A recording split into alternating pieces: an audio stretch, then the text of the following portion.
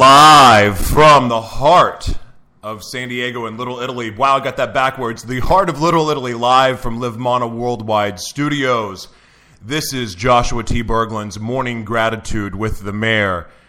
Wow, we are being heard live for the very first time on Spreaker. And guys, if you're listening on the radio right now, you're listening on the Edge Radio Network. We are butchering these intros, and so, yes, this is a real show. I promise, it's a real show, but we are playing around with technologies and learning the proper intro, but that's what happens when you're basically rubbing two sticks together to make fire, baby. Ladies and gentlemen, we are coming to you again live from Little Italy, San Diego, and this is Morning Gratitude. I want to give a shout-out to the Facebook audience. You can watch us live, Spreaker. I'm butchering these intros so bad. It's so funny. It's really not for radio geeks. This is like the faux pas of what not to do on the radio, but we are learning. Good morning. So we are being heard live right now on Spreaker, and we're being heard live on the Edge Radio Network. Pretty soon we will be live on YouTube. But we are definitely live on Facebook Live. You can check us out. You can see what's happening over here. For the radio audience, we got this puppy started on Facebook. We have been doing live streaming for the last couple months now. Again, this show is Morning Gratitude. We've changed the name 15 times, but now we're just going to settle in with Joshua T. Berglund's Morning Gratitude. But the Facebook audience is where a lot of the action happens. We do not have a call-in feature yet, but really, the Facebook audience is so much fun, and you can comment, and just frankly, it gets a little crazy sometimes. I want to give a shout-out to my lovely Facebook people, Nick Harris, John Whitwood, Carl, good to see you, my friend, Nick Harris, Alev, Enos, all the way in Jordan, good to see you. Jamie McCormick, good morning. Kim, Mary, good to see you. Nate, what's up, my man? Kim, great to see you. Good morning, everybody. So we are streaming live for the very first time on Spreaker, and we are also now in our third day. Today is Wednesday. We are on our third day on the Edge Radio Network, and I could not be more excited. There is so many amazing things happening, and it's just fun. So the radio audience needs to know this because the Facebook audience gets it. I'm a little bit all over the place, and I keep tinkering with things because I want the right feel. I want the right flow, and so I've been playing around with a lot of different stuff, so bear with me on the intro, but the fact is this. This is all about gratitude, and this is all about bringing everyday people on to share their passion and purpose, because it is our belief on this show that we all are God's children. We are all equal, or we should be equal, and we should all have a voice, and we all have a message that needs to be heard. So that's what this is all about. So that's why Morning Gratitude, we start off every show talking about what we're grateful for with our guest. Hopefully you're inspired. We may make you think. We may piss you off. We may make you cry, but we sure as heck are going to do our best to inspire you and be 100% authentic all the time. So welcome, Spreaker audience. Welcome the Edge Network, or the Edge Radio Network. Damn it, I'm going to get that eventually. And Facebook Live, I love you lovely people. Guys, I want to now it's time to intro a dear friend of mine. So I grew up in Oklahoma City, Oklahoma, and I'm sure you guys have figured this out by now.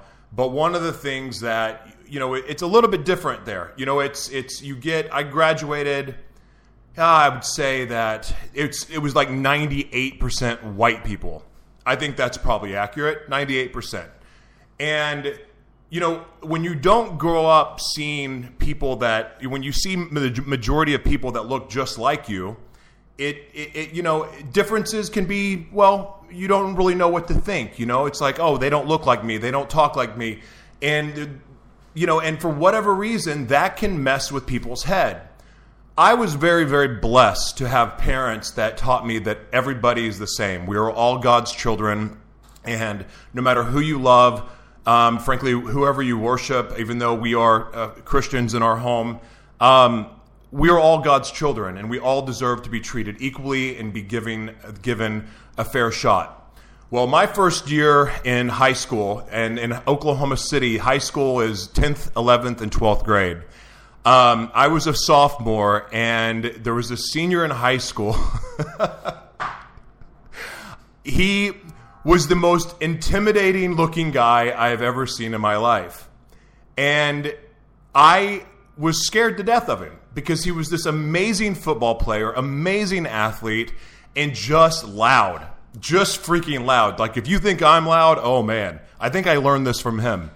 But I gotta tell you, I probably would have spent my high school years being scared to death of this guy had he not come up to me as a little pup, a little jaguar, as we were, and he showed me love. And he always gave me respect. And because of that, I think that the way that I viewed the world in my travels and moving to different places has been dramatically changed. And he's just, I love him to death. I love him like a brother. And I've watched what he's been doing in Oklahoma City and just believe that this guy has got tremendous talent. He's got an amazing gift. And he's just somebody that honestly just I love and respect. And he's got an amazing message to share. So without further ado, I know him as Ahmed Cooper. I don't know what the heck he's going by now. I maybe he's going to have to explain that. But I love him, and I think you guys are going to love him too, ladies and gentlemen. As he's listed on the show, Jafar Cooper, but I know him as Coop.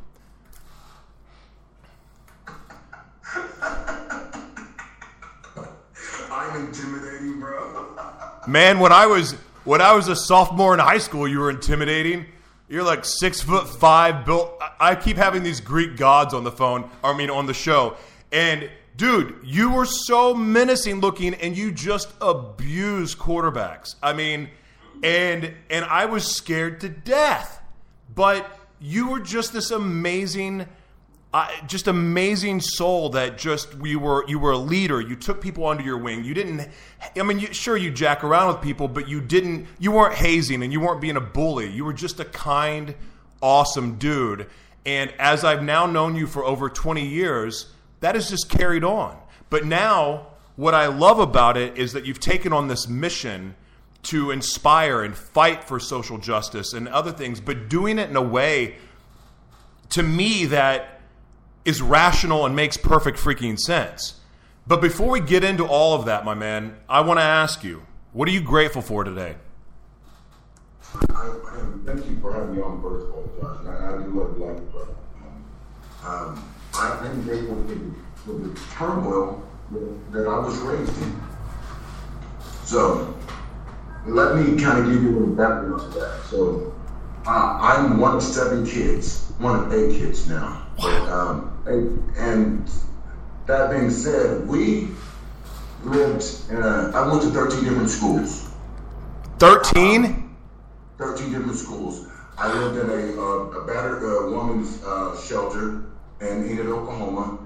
I lived in just about every government project there was in Oklahoma City. Wow, I had no idea.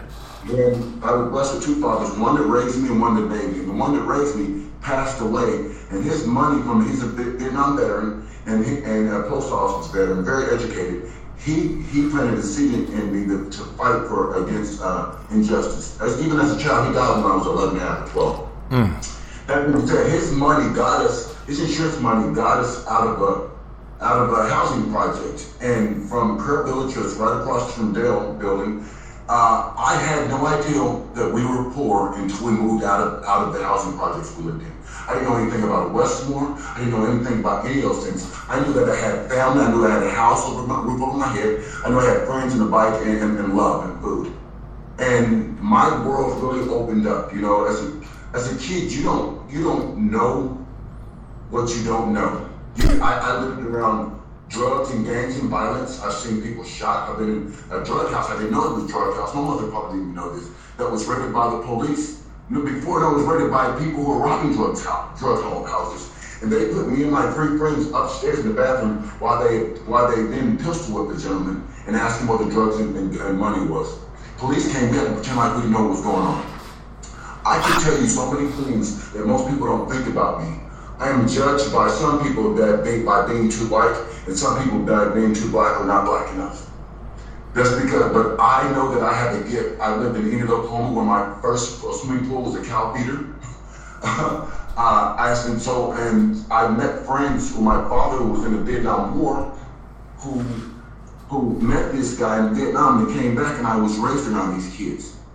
And we lived in housing projects. That being said, I'm grateful for the fact that I've seen from the best of the best and worst of the worst and didn't realize it. And it made me uniquely who I am. I see past what most people can't see because they, like you said, you're raised in kind of a box in a bubble and you're afraid. People are generally afraid of what they don't know. I was running blind and ignorant, not knowing to be afraid of anything, not knowing to dislike anybody. And so I was loud and brash coming from Oklahoma City public schools, alternative schools, and private schools. And I came to Westmore, I was like, wow, look at this, look at these facilities, look at these people with all this money.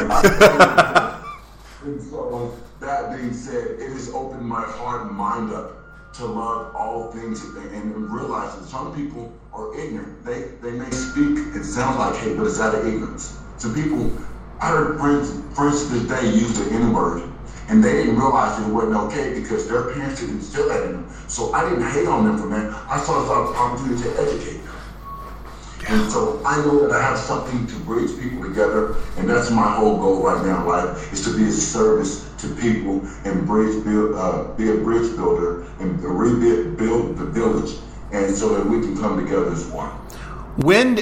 So my only impressions of you were at Westmore, but what is this is what. I'm not going to be careful how I'm going to ask questions. I'm just going to ask them because you know me and you know what I'm about. What is it like to go into a school as an African American at that age and being young? I mean, you were young, like we're kids.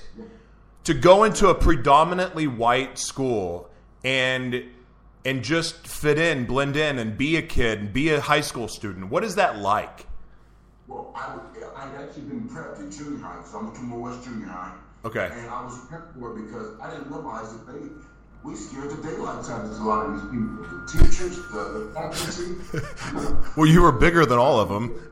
Yeah, and what my maturity level, because what I've seen going up in all the environments I've been in versus to what most kids had endured and lived through. I've seen and learned a whole lot more, and these teachers were afraid, like, wow, these kids, they know too much and things we did. So my adjustment phase came in junior high, and from junior high, I kind of figured out I had to spend an extra semester in 9th grade before I went to high school because I missed my semester test and they wouldn't let me take them over. And so at that point in time, I said I had to get my stuff together because it was a hard transition from Oklahoma City public schools. It was actually all Oklahoma City public alternative schools that got kicked out after my father passed, and I started going crazy and just acting out. And then from that point, going into more public schools, I had to adjust. And they said, if you want to play football or you want to be a part of school and want to graduate, you've got to change. And then I've had some teachers and principals that kind of helped me make that adjustment. So it was, I can't say it was intimidating because I was running blind. I didn't know what to be afraid of.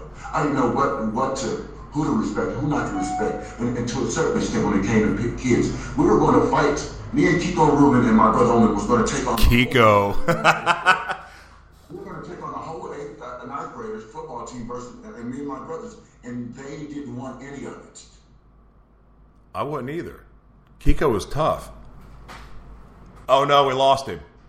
Oh no, there he is. We got on the school buses that day. They all came to see this big battle royale, and come to find out that Seton to high school coach Burris or Delbeck told us that before we came to Westmore High School, they had almost a whole faculty meeting about Ahmed Kiko and Rubin, about we got to be ready for these guys. We don't know what they're going to do. They didn't know if it was going to be gangs and drugs and stuff. They thought we were just like, we're not even gangs, we're not even drugs.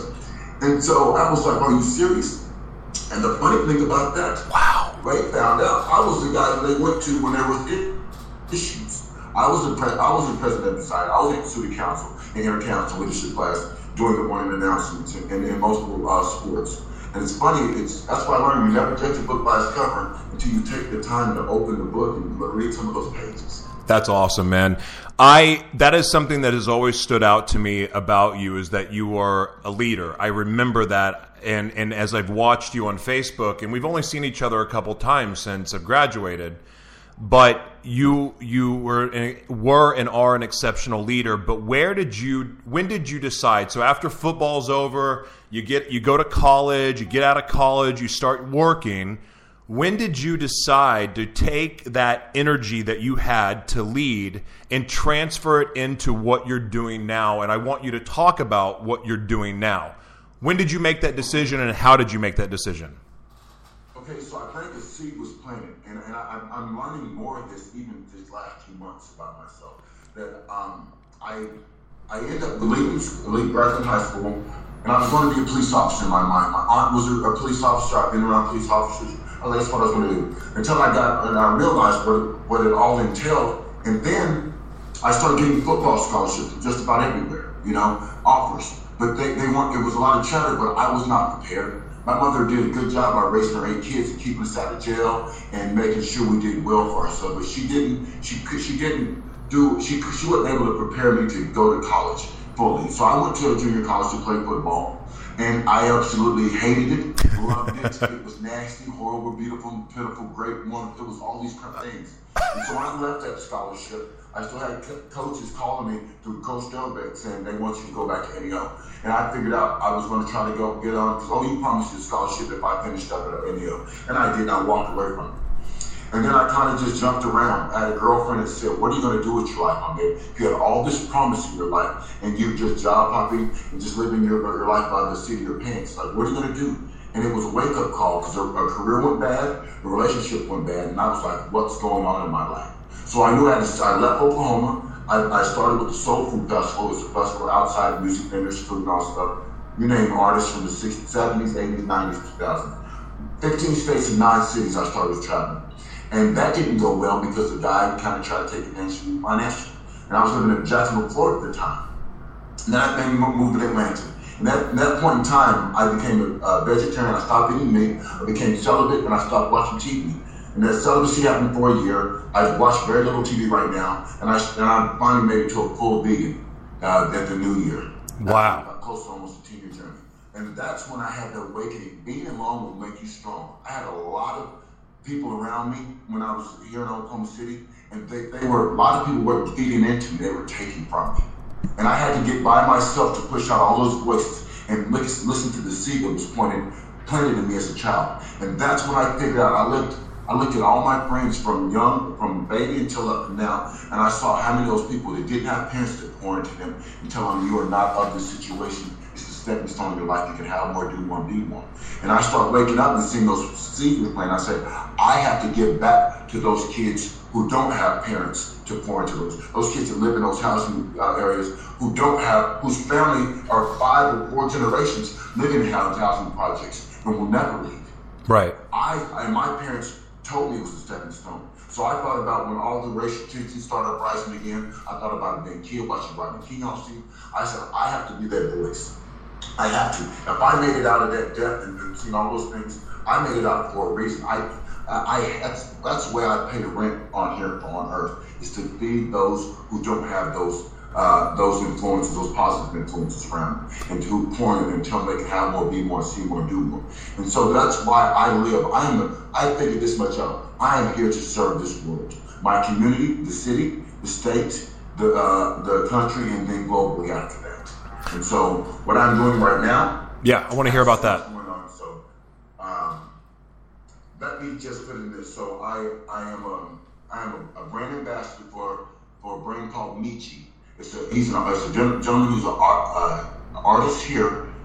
He started a brand to reach kids, the images, and particularly African Americans, for kids because their reading scores are so low and typically don't read very much at a young age. And so he reaches out through animations to reach kids to images that they look like and talk about similar situations that they've been in to connect them. And he's been blessed to be able to go, they're wanting him to take this same program to Africa. And so he has an audio book, and he has a paperback book. And so I'm a brand ambassador. We're going to start doing a whole lot to broaden his brand and reach more around the city, state, and the country as well. That's incredible. So I want to. You have taken on. You're very big. One of the advocacies that you've taken on, of course, is social justice or social injustice, and also women's rights. Tell me about that. Okay. So I am actually sitting in a library right across from the Oklahoma County Courthouse building. Let's say 3.5 years ago, maybe close to 3.5 years ago, there was an officer, Daniel Holtzclaw, who was arrested for allegedly raping up to 13 black women in the northeast side of Oklahoma City, which is the predominantly black side of Oklahoma City. And these are 12 of those 13 women were considered on the lower spectrum of society. And so that's why they believe they were preyed upon. And so if you hear some of these stories, one of these women was raped inside her own house. And they all had either a drug past or some kind of prostitute background or something in their background that he used leverage against them. If you don't do this, I will do A, B, C, and D this. So I'll fast forward. The last woman that he sexually assaulted happened to be a woman that didn't have a criminal background.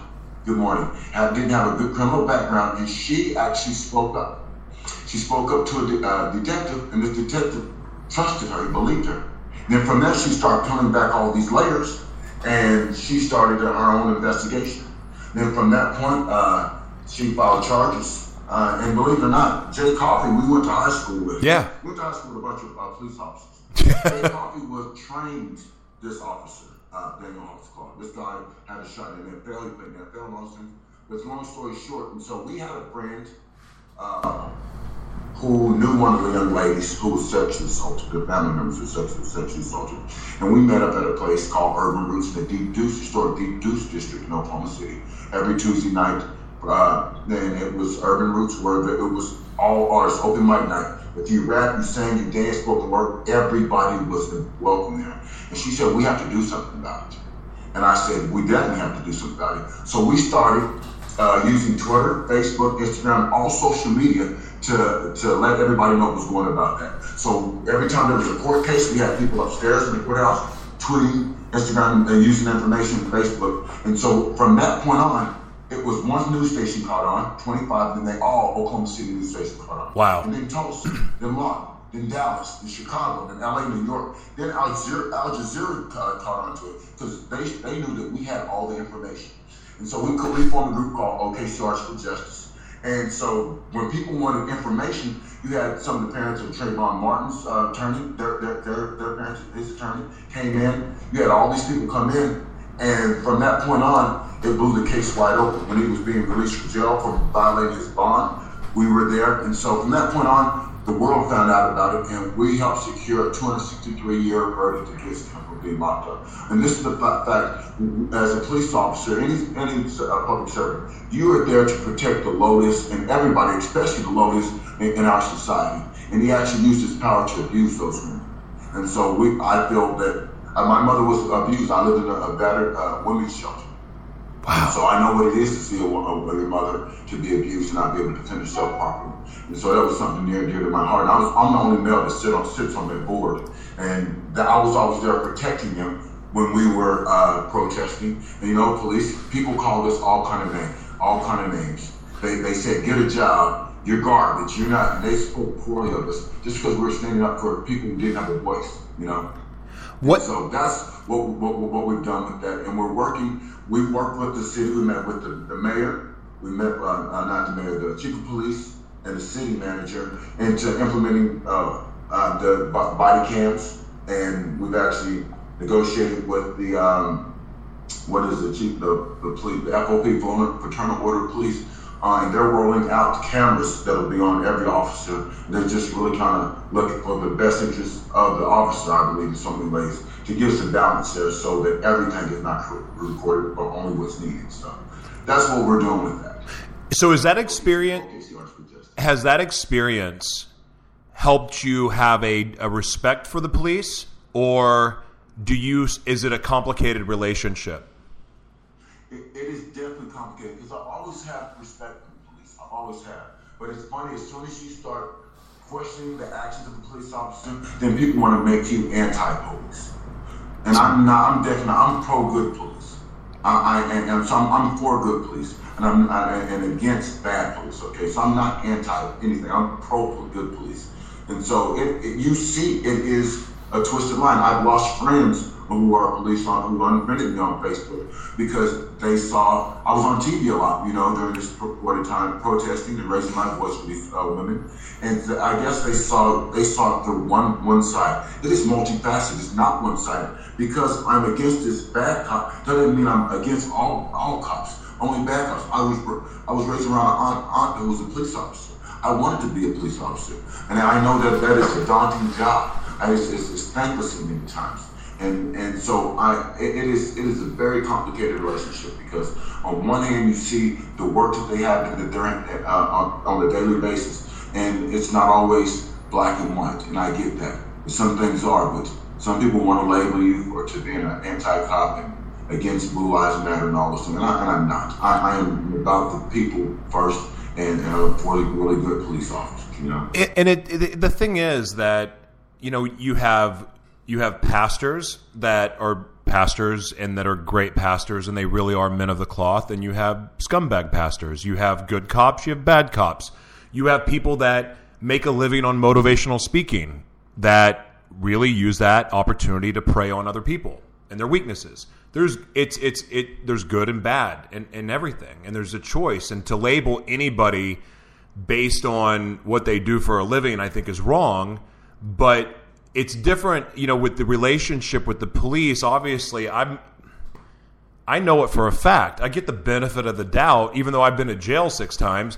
I get the benefit of the doubt because I'm a white guy, and I look more menacing than you do. I mean, come on, give me a break. I look way more menacing, but yet I do know for a fact that I'm going to get the benefit of the doubt over you most times. And that's even with African American cops. What's up with that? That's a weird thing. It's a mindset. It really is a mindset. I understand that once the Supreme Justice actually upheld a ruling that the police are able to discriminate against individuals who actually have an IQ that's too high. Did you realize this? It was an officer out of one, I don't know what particular state, you guys can look it up, who applied to be he applied to be an officer rather, and his IQ test was so high they rejected him. And he said, why did you reject him? He said, you didn't like it, your IQ test was too high. And it went all the way to the Supreme Court, and they upheld the ruling. Wow. And so you have to think about this. In many cases, you have to have more people, police officers, who are willing to go along with the system rather than to challenge it. Because if you're busy challenging the system, you can't go about the business of doing what you're being told. Unreal, man. And so I can tell you, I've been arrested on 2 occasions, and both times unjustly. I had to fight for my freedom. I was mistaken for Jacob Eric, who was 6'1", 275-pound black dude. I was put in a horse trailer. This is in '97. Put in a horse trailer at the state fair as a holding cell with zip ties. And I was transported to downtown county. And I stayed in the county cell, and one of my brother's friend, his girlfriend was working, and she's like, "What are you doing here?"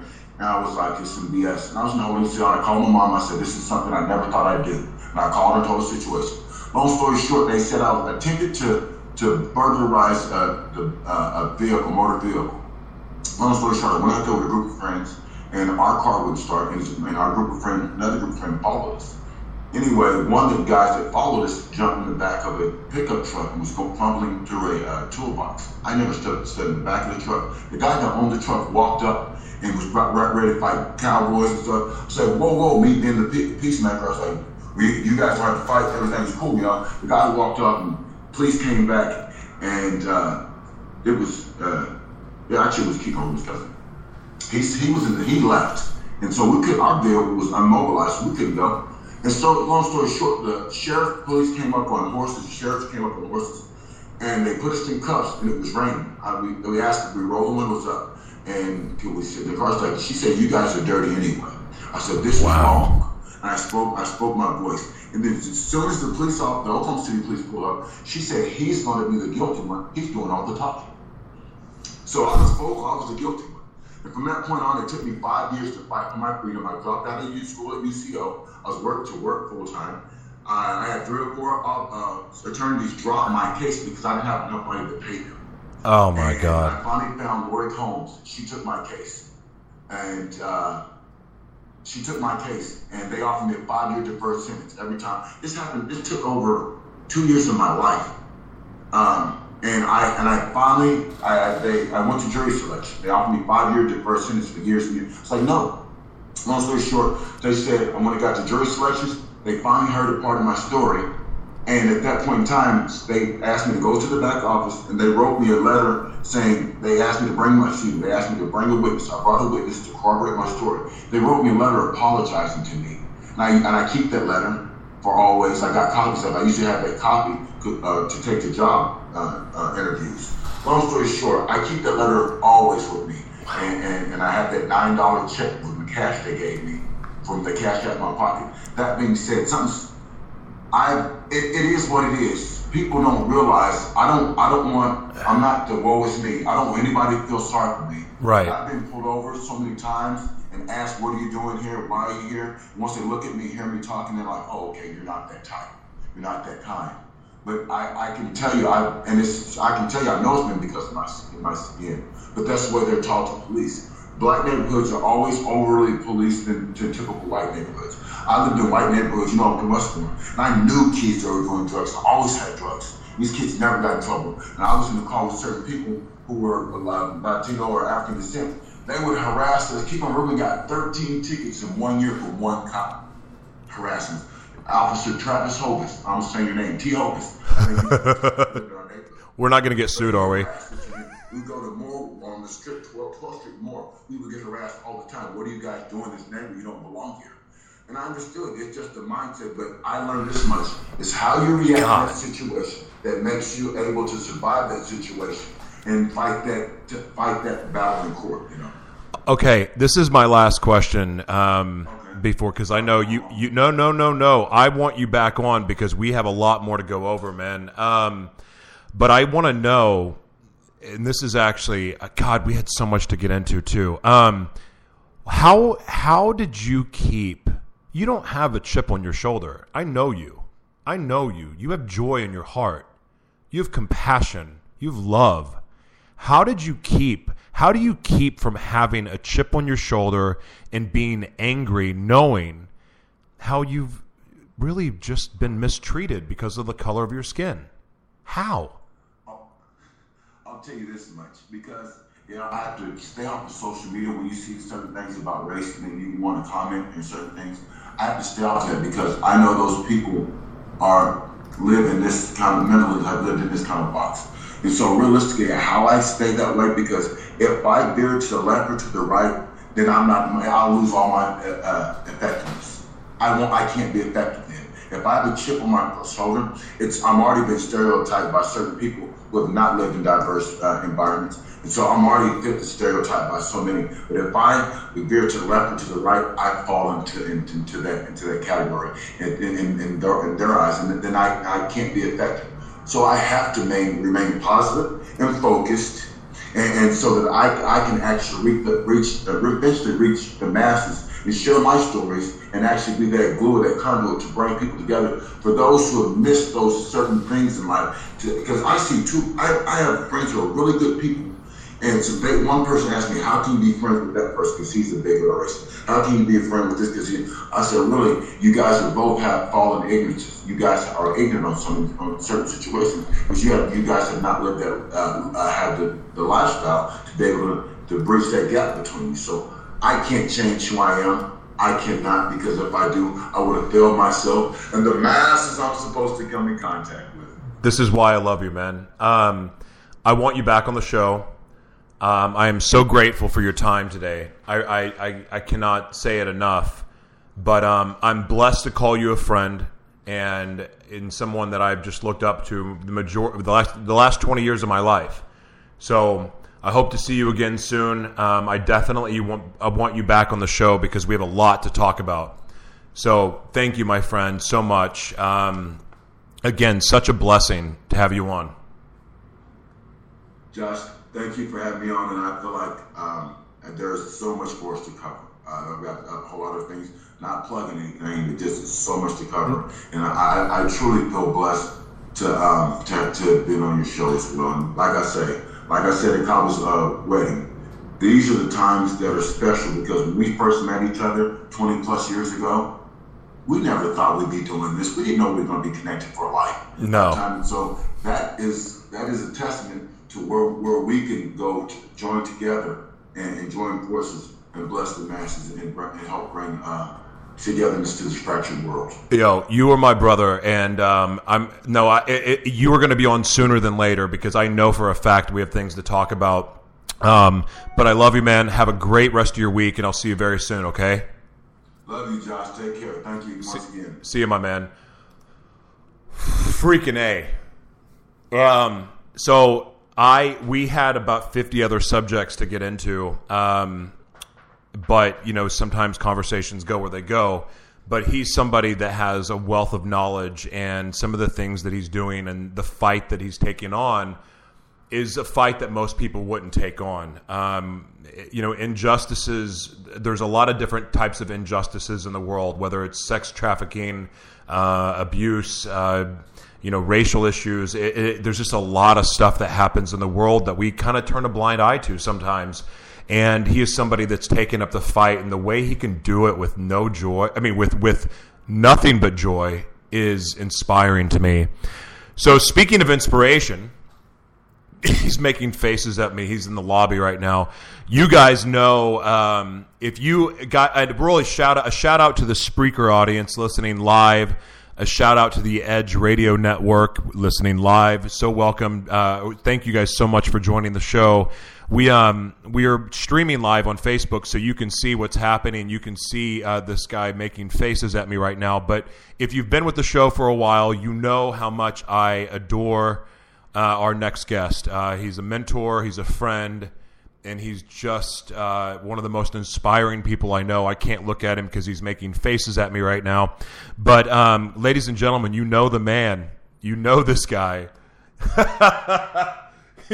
he's blushing, butthead. Anyway, ladies and gentlemen, please welcome. Oops, I took myself off camera for a second. Please welcome Loren Harris to the show. What's up? Why is his face frozen? There you are. How you doing, Loren Harris? Oh, man. The thing said only you could see me. No, I'm the only one that could see you, but that's why I couldn't look at you. Okay, cool. Really quick, I want to give a shout out again. Thank you so much to the Spreaker audience, the Edge Radio Network. Thank you so much. Shout out to Melissa Hall, Jordan, my man. Good to see you. Stephen Gordon, as always. Brian Mount, Enos, Glenn. Thank you so much. You guys are amazing. Penny, Tia, wonderful. Brian Mount. Thank you guys so much for joining the show and your comments. And if you are listening on the radio right now, you can absolutely join us on Facebook. Just look up Joshua T. Berglund's Morning Gratitude, or just look up Joshua T. Berglund, and you will find us streaming live. We are with the amazing, a world-class speaker, a world-class performer, just an awesome guy, studio musician, Mr. Loren Harris. What's up, man? Oh, not much. How's everybody? They can't talk back, but I'm good. They can type it back. Yeah. Hi, everybody. How you doing today? Oh, man. You have a topic. So, first of all, we have to do this because it's the rule of the show. What are you grateful for today, Loren? Being here. Absolutely being here. It didn't have to turn out this way. I'm taking these off. Aw, I love you too, Melissa. And I'm just... I'm grateful for everything. I know people are saying like, yeah, sure you are. But I'm serious. I'm grateful for everything because it's not about what it looks like on the outside. It's about what we choose to do to understand it and apply it to our daily process from the inside. So I'm grateful for everything. The good, the bad, the ugly, all of it. It all, as long as it can eventually push me to the next rung of the ladder, I'm good with it, honestly. You are, and It could be a lot. And you really have that attitude. And for those of you that already know Loren, and you've seen him on the show now twice, maybe even 3 times, you know that he's the real deal. I mean, he does an amazing Facebook Live every morning called Bathrobe Moments. I almost wore my robe, but my chest hair was a little funky this morning, so I decided not to. But you had a topic, and this is the best thing. So when I have guests on the first time, it's more of an intro and people getting to know them. But when they're asked back on the show, it's really to carry on the conversation or just this show another level of your depth and what you're passionate about and what you care about. But you brought up a subject that you wanted to talk about. Would you like to share it with the audience? Oh, for sure. Lately, I've been constantly, it's been coming through me, through my spirit, in my mind, when I'm awake, in my subconscious, in my dreams, about the urgency of accomplishment. How important, hi Robert Stern, I'm great.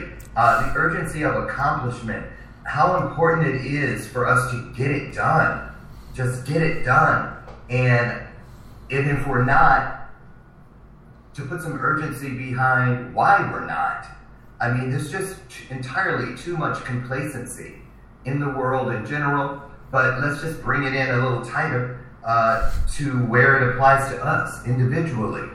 You know, I look at the opportunities I have today, you know, listening to your previous guest and speaking from the place of an African-American male or just a person, you know, I look at the opportunities I have today, no matter what I've lived, what I've gone through, the fact that I'm still here, I'm sitting here right now, and that every day I wake up, I have an opportunity to do something that 50 years ago, 60 years ago, 100 years ago, people in my shoes couldn't even dream about.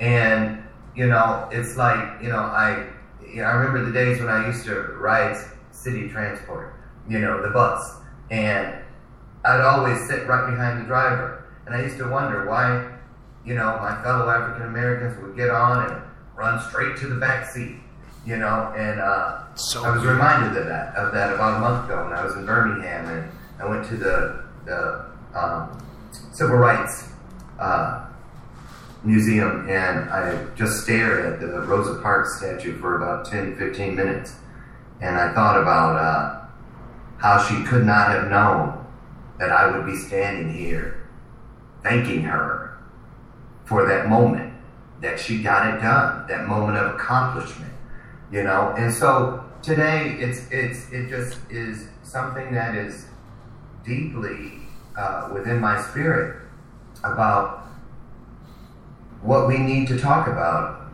as far as the urgency. And when I say urgency, you know, a lot of people are focusing on the word accomplishment, but the real word is urgency. You know, if you're, you know, I feel like we as individuals should look at our bodies as an ambulance with the lights and the sirens on. Get out of my way. Pull over. Let me through. I've got something in here. I've got valuable cargo that cannot die en route to where I'm going. I need to get it there. I need to get it there.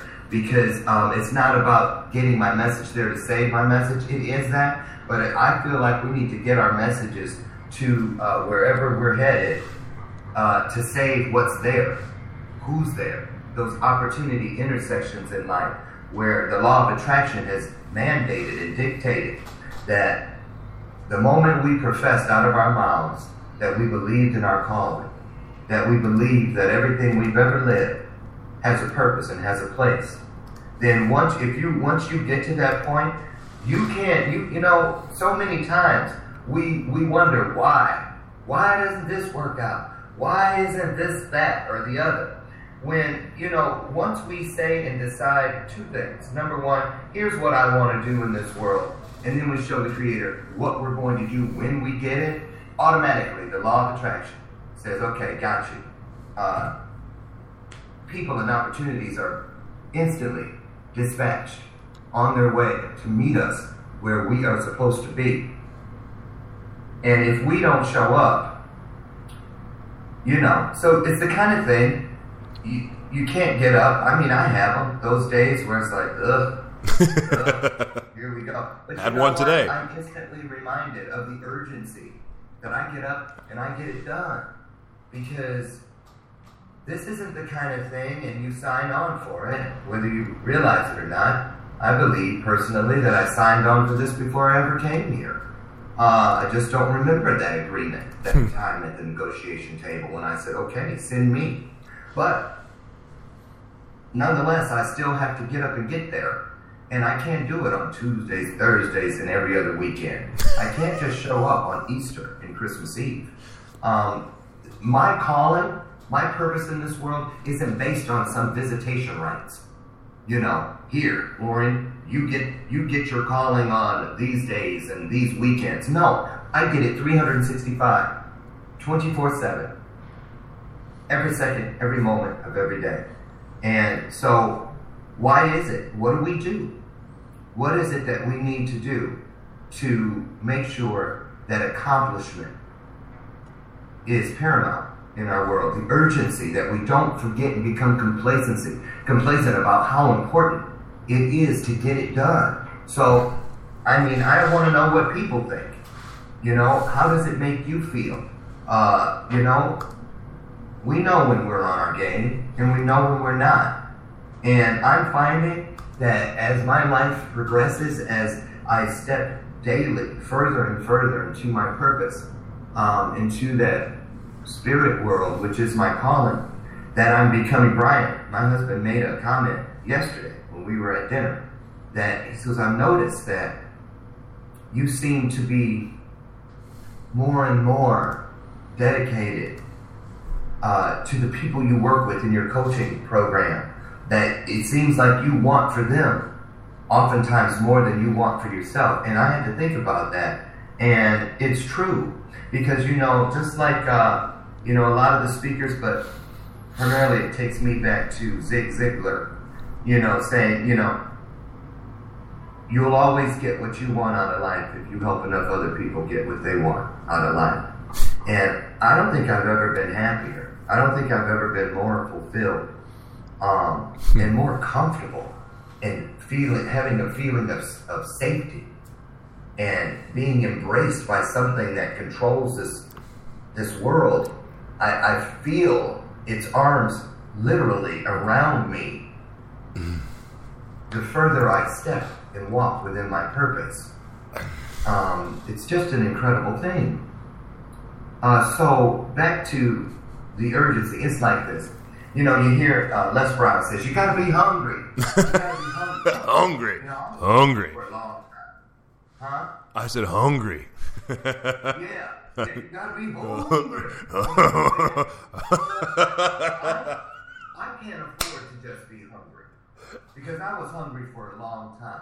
Mm-hmm. Things didn't really begin to change in my world until I was able to acknowledge the fact that I'm starving. Mm-hmm. You know, Alex Struthers should have been sitting next to me talking about feed little Loren. Because I'm telling you, this is how it is. Hold on. Did you say feed little Loren for 20 cents a day? Well, you know how she used to do those commercials. I know exactly what you're saying. Right. You know, and they had the distended stomachs and flies were all on their eyelids and stuff. Now that's starving. I think that's racist. I don't know if you could see it.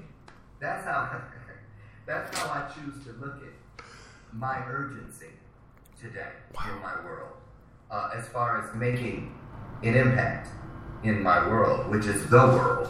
It's like this. You see this plate? I got this plate right here. I used to go like this. I was like moving stuff around on the plate. Well, I'll eat some of this today. I'll save that for later. Eat a little, put it down. Eat a little, put it down. No, today I'm scraping the plate.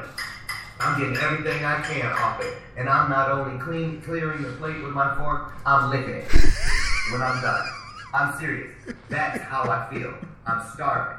I'm starving because of that urgency of accomplishment. Because you know what? If I don't consume everything I can that makes me a better version of myself, I have less that I can offer the world to consume. Mm-hmm. You see, you can't feed anyone until you have first fed yourself. which means I have to get up every day with a sense of urgency to find my way to whatever tool it is that is going to make me better than I was yesterday. I tell people every day now, it's my new mantra. You know, I'm 56 years old this year on the 4th of July. It is a real thing that I have more life behind me than I have in front of me. And that changes. That changes how you look at things. It changes the importance. It changes how I embrace the urgency of what I need to accomplish in my world. I want to get it done. When they roll that beautiful beam footage one day, which will have been my life, and I'm going to have to sit in a seat that I can't get out of and watch it every moment of that trailer, the last thing I want to see is all of the examples of what I could have done. Right. What I should have done. I want to see, even if it's one thing, if I just get one thing right, I'll be good with that. Hey, Loren, I want to cut you off real quick. So for the audience listening on Spreaker and the Edge Radio Network and then watching on Facebook Live, those of you that are new to the show, I've shared this before, but for the new people, a seed was planted several months ago by a friend of mine from Oklahoma City. He's an artist, actually the art on the wall over there and half the art in my house. He told me that I need to do a daily live. And I was nervous and shy and it was like, well, I have nothing to say. And then Cervex in Los Angeles, the very first Cervex, I saw Loren for the first time, and just this, well-dressed guy, and everyone was coming up to him and just really nice. And I was watching how he was being with everybody, and he was just so kind. But there was something inside. It was like right here. For the audience, you can see, I could just feel it, like right there. Just going, talk to him. Just say hi. Just say hi. I was like, I don't know what to say. But I just went up and said hi and go, hey, I think I know you from Facebook. And it started from there, and then we started working together. We were having you coach me. And in those sessions, it was frustrating for me, but I got to know you, and it really, and you were inspiring me, and you were giving me all of this knowledge, and I was having so many, but I was still having blocks. And then one day you looked at me, and I won't share it with the audience, but you said something to me that no one knew. No one knew. And I'd never shared it with a single person about what I believed I was supposed to do in this world. And you said it to me verbatim. And then you also explained to me, without ever knowing this information, all of the struggles that I've had professionally, personally, spiritually, everything. And it was like you could see inside my head, see inside my heart. And ever since then, to call it an awakening, to call it a rebirth, I don't know what to call it, but it lit a fire in me and set me free to the point that I've been able to relentlessly pursue what I believed I was called to do. So my relationship with Loren, and the reason why to this day, and it happened just again, the radio audience couldn't see it, but I had tears in my eyes because he breathes life into people. And he's someone that I truly know is the real deal, and we've become friends, but he's still very much a mentor to me. But he has a very, very special gift, and it's one of the most incredible things that I've really ever had the blessing to be a part of. And I've just always been so thankful I'm talking like he's not here, to you, Loren, because of that. Because I am now living my dreams, and you were talking about having an impact on this world. All you guys that are listening right now on the radio or watching on Facebook that are familiar with the show, that you want to call and you call or you leave messages or you type on the page here on Facebook Live about me being an inspiration, thank this man. I mean, you can thank God, but this guy is who set me free. So this show and what it is and what it's becoming and what it will be was started with this guy. So thank you. Thank him. Joshua, I want to say something here. I thank you very much for all those kind words. And it's what I have to say to the people listening and watching about this.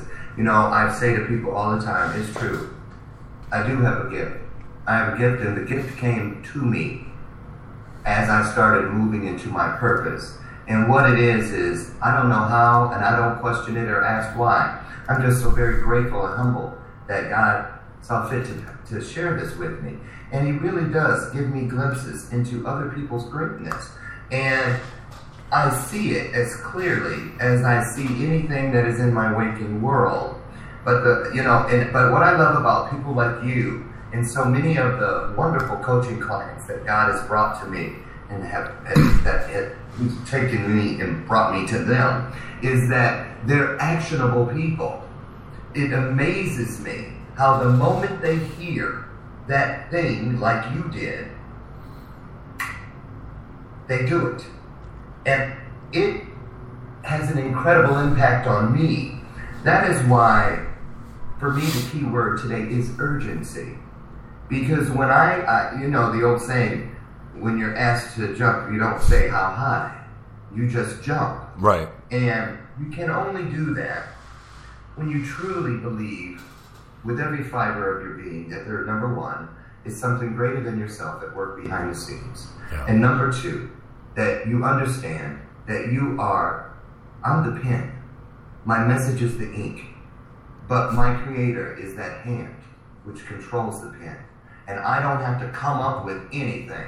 I just have to be willing to let everything flow through me and realize that it will continue to do so as long as I don't try to force anything from me. Yeah. It makes all the difference in the world. It changes every question into an answer. It justifies every test that I've ever had to live. It proves to me that it was always better to go through than to get around, get over, or get from underneath. It is the reason there is still breath in my body. It was that voice when I thought I don't even have enough energy to breathe. Let alone get back up. It is the thing today that makes me feel like that guy in those Western movies that's gotten that beat down in the saloon. And all of a sudden you think he's gone for the count, he's down. And then 5 minutes later you see that one hand come up on the top of that card table. And then you see that other hand come up on the top of that card table. And you see him coming back up for more. And everybody's screaming, stay down. Stay down, they're just gonna beat you down more. But he gets up anyway. I used to live in constant fear. Fear of everything that voice that tried to destroy me used to whisper to me. You're not good enough. You'll never be anything. You are cursed. Look at what everybody else has gotten and is getting. It'll never be you. So you might as well just get on out of here. Check out. Do the world a favor. Kill yourself. And I tried it on the installment plan. I had a layaway ticket a mile long that I just constantly paid on 1 penny of my life and my life spirit at a time. Until finally I decided, you know what, screw that. I'm going to leave that shit in the layaway. I did. I just left it in there. And I walked away. And I walked into, I was a double showcase winner. Let's put it that way. You see what I'm saying? And I don't know about you, but I always told my creator. I showed him, number one, what it was I wanted. I asked him for what I wanted, and then I showed him what I would do with it. Mm-hmm. And I try my best every day to stick to that promise. And it is an amazing thing when he brings people into your world that have been asking those same things, that have been showing him exactly what they will do. Exactly what they will do. And it only takes one person sometimes to provide that gentle nudge that makes us believe. What you say to people, what you express happened between us, that day happened for me. Somebody did the same thing to me. And so, We all can have this. We all can do this. You know, when I close out bathroom moments and when I get off a coaching call. Did you say bathroom moments or bathrobe? You said bathroom. You said bathroom I said moments. what? You said bathroom moments. You said, yeah, you did. It's, ladies and gentlemen, it's bathrobe moments with Loren Harris, not It's not. No. It is funny. I was on somebody else's live this morning, and that's what she said. Bathroom moments. And I was like, You said but it. you know what? I always tell people, you know, don't ever watch anybody's journey from a stargazer's seat. The fact that wherever you find yourself, whatever you're feeling by watching their journey, listening to what they've achieved or accomplished or gone through, know that you are in that moment because you are in that story. Yeah. And that story is within you. Mm-hmm. And everything you see, everything you hope for, everything you know deep down, I was created for more. I was meant for more. It's true. Somehow you have got to reach around, do what I call applying the Helen Keller method. If you stop yourself because of things you see in the waking world, close your eyes and fine tune, let your other senses take over for you and feel your way to the promised land. Feel your way to whatever you need to hold on to pull yourself back up. It cannot be another person. Don't put your eggs in any other man's basket. Put everything you believe in inside everything you believe in, because you must believe in something. Start there. Start there. And find your way. I'm telling you, if we all just try this consistently, not every now and then, but get up every day, a little bit of something is always going to provide more than a whole lot of nothing. Mm-hmm. Baby steps will get you there. You know, baby steps will get you there. So, sometimes I tell people this and then I'm going to shut up. There was a movie some years back called Powder. Some of you might remember that movie. And there was a scene in that movie that always stuck with me, where there was a deer dying, where a hunter had shot the deer. And Powder could feel what the dying deer was experiencing. And he laid his hand, one hand on the deer, and then he laid the other hand on the hunter to let him experience what he had created. And I tell you, I wish for that power several times every day. Because when you see something in someone else and they just won't see it for themselves, you wish it was that easy, where I wish I could just lay my hand on you and get you to see what God has shown me you can do. You would never question yourself again. And, you know, it's amazing how the more joy you find within your own world, there comes the other side of the coin, which is the pain you feel for others. You know, my mom, on her deathbed, my birth mother, she said to me, she goes, I told you the day that you knocked on my door after 32 years of separation that you had created for me the happiest day of my existence, because I knew that I could now die happy because I know you now. I see you and I know what happened with you. But I have one concern. I'm concerned that one day you're going to end up being a very unhappy, lonely man. And I said, why? She said, because I just know within my spirit you will always have greater expectations, higher expectations for others than they will ever have for themselves. And they will always let you down. But something told me then, and I told her on her deathbed, Mom, I'm sorry, but I think you're wrong.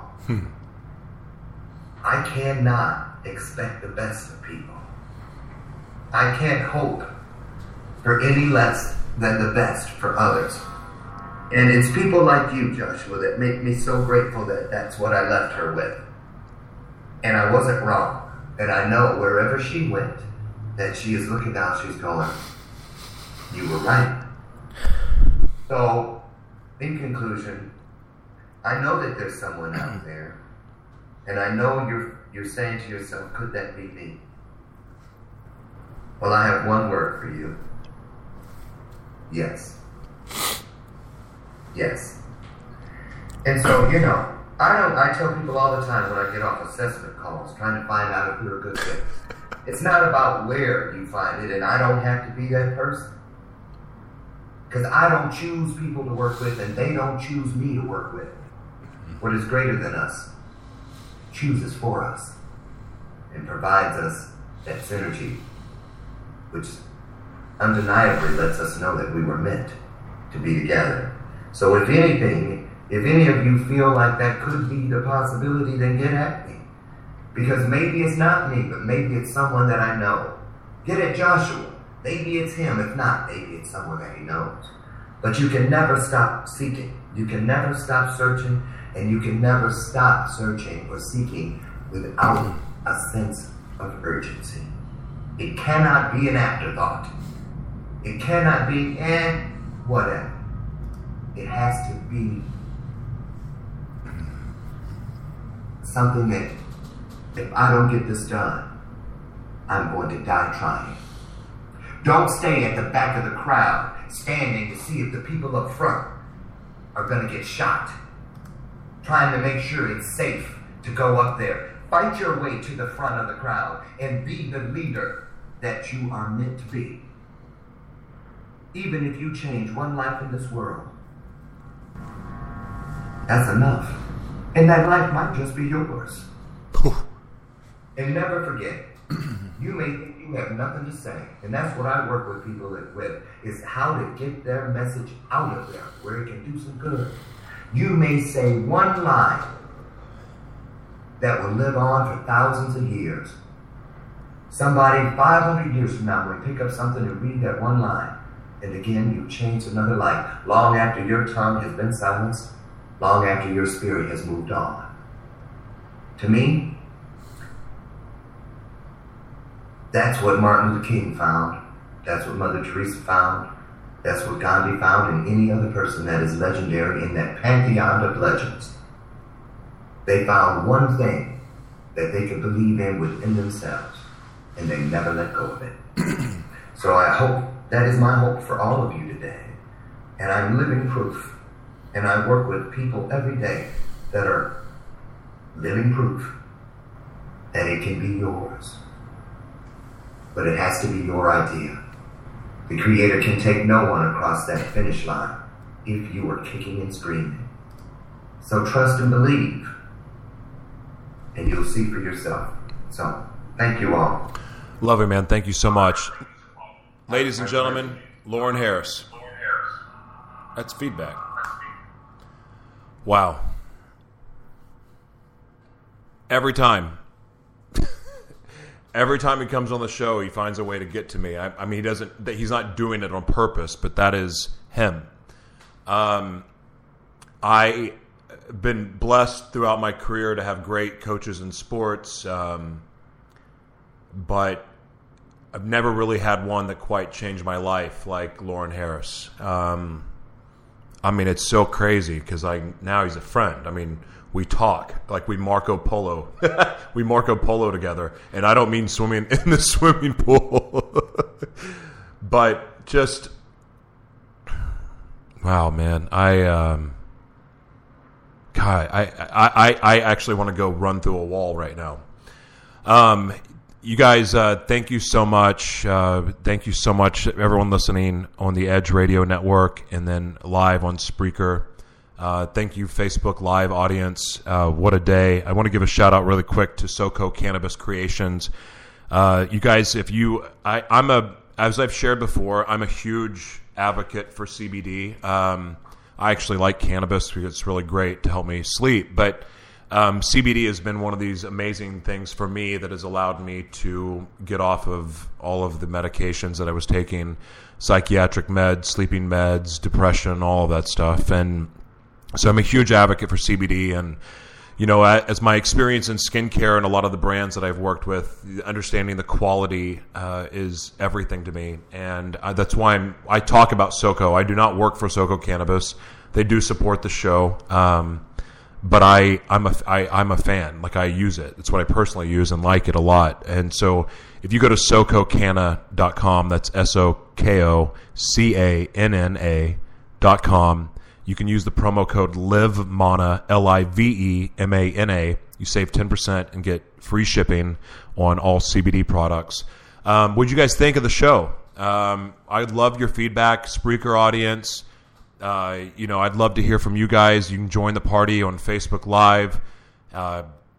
Just really amazing comments. I mean, people are just fired up about Ahmed Cooper and my friend, lifelong friend from Oklahoma, and then, of course, Mr. Loren Harris. I want to give a shout-out to the people at the Edge Radio Network. You guys, the comments are great. Enos, thank you. Nick, all of you, thank you so much for joining the show. Stephen Gordon, Desiree, all of these comments, like, I will get back. I will respond to the comments and questions.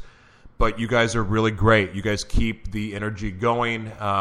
You know, I only 2 people downloaded the Marco Polo app and sent me messages.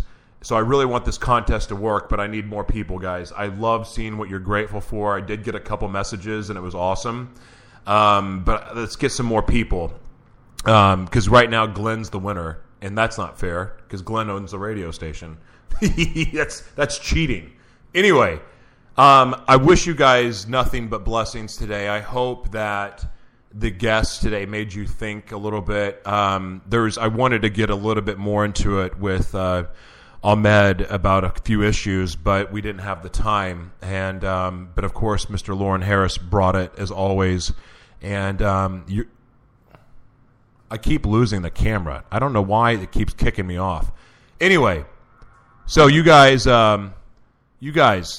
like, take those words serious.